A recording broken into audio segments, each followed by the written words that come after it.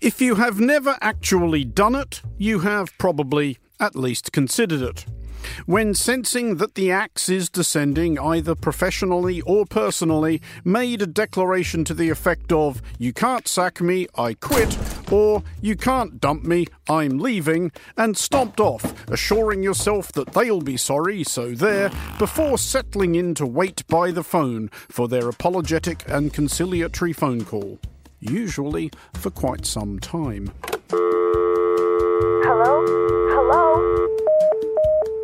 It is possible, as of this broadcast, that Russia has executed a broadly similar manoeuvre vis-à-vis its energy supplies to Europe. Earlier this week, Russia's gas supplies to Germany via the Nord Stream 1 pipeline were halted for a putative 10 days for what Russia says is annual maintenance work.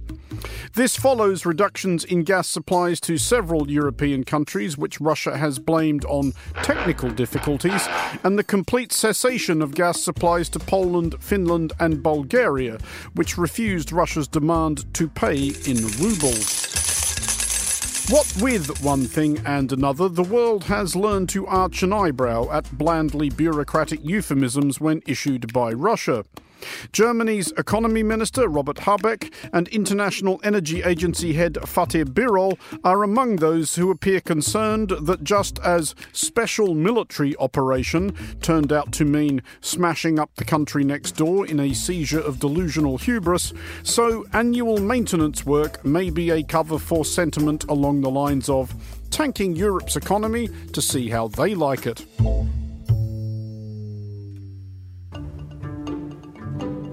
There are two questions raised by this prospect.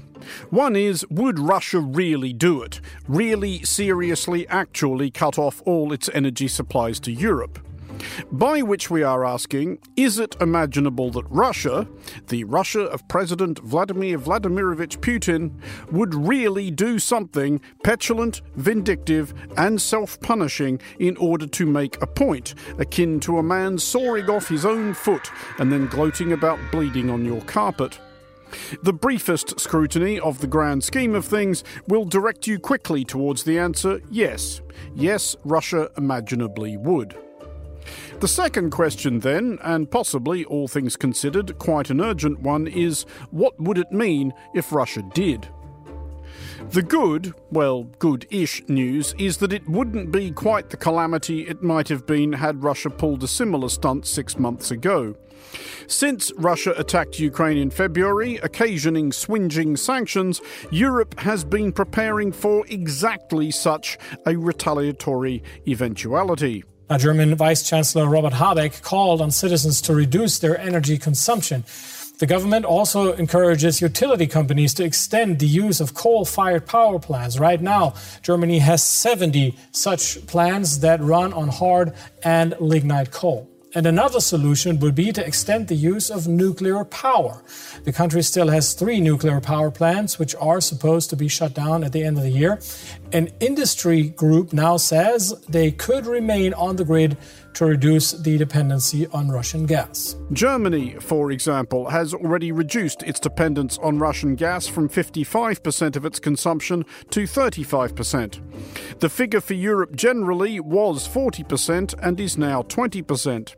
This is a remarkably and commendably swift adjustment, if arguably one a good few decades overdue.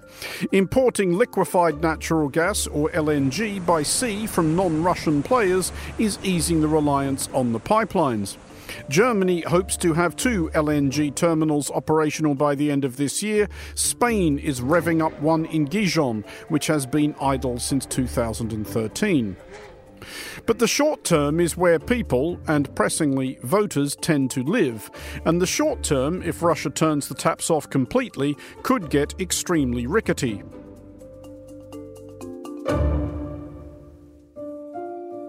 If you are listening to this in Europe in particular, you are very likely to have recently uttered a profanity and/or blasphemy upon opening a household energy bill, and it isn't even winter yet. Russia may be betting that shivering Europeans will care more about their own comfort than the distress of any given Ukrainian and blame their own governments rather than Russia's. Russia may not be wrong. There is also the effect on industry and therefore on supplies of stuff and available employment options. Spikes in energy costs or shortages of energy would clobber sectors already struggling for Ukraine-related reasons: chemicals, steel, fertilizer. There are already reports of European factories reducing or suspending operations, even closing some plants, unable to compete with the Middle East and the United States. Americans are currently paying about a third of what Europeans are for natural gas. Again, Europe may not have seen the worst of it. One advisor to Germany's government has estimated that an abrupt cessation of all Russian gas supplies might reduce the country's annual output by 12%, or around 429 billion euros. That's roughly a 2008 financial crisis or a 2020 pandemic's worth. Serious people are having serious conversations about how energy rationing might work. Short-term pain, possibly severe short-term pain, is therefore likely. However, and though this may be little consolation to the many European households already at the limit of their solvency, there is the prospect of long-term gain, in the form of having to do a great deal less pretending to care what Russia thinks about anything, and a great deal less of giving Russia money with which it may purchase the means to terrorize the continent. In the last year or so, Russia's oil and gas exports to Europe have earned north of €1 billion every day. For Monocle 24, I'm Andrew Muller.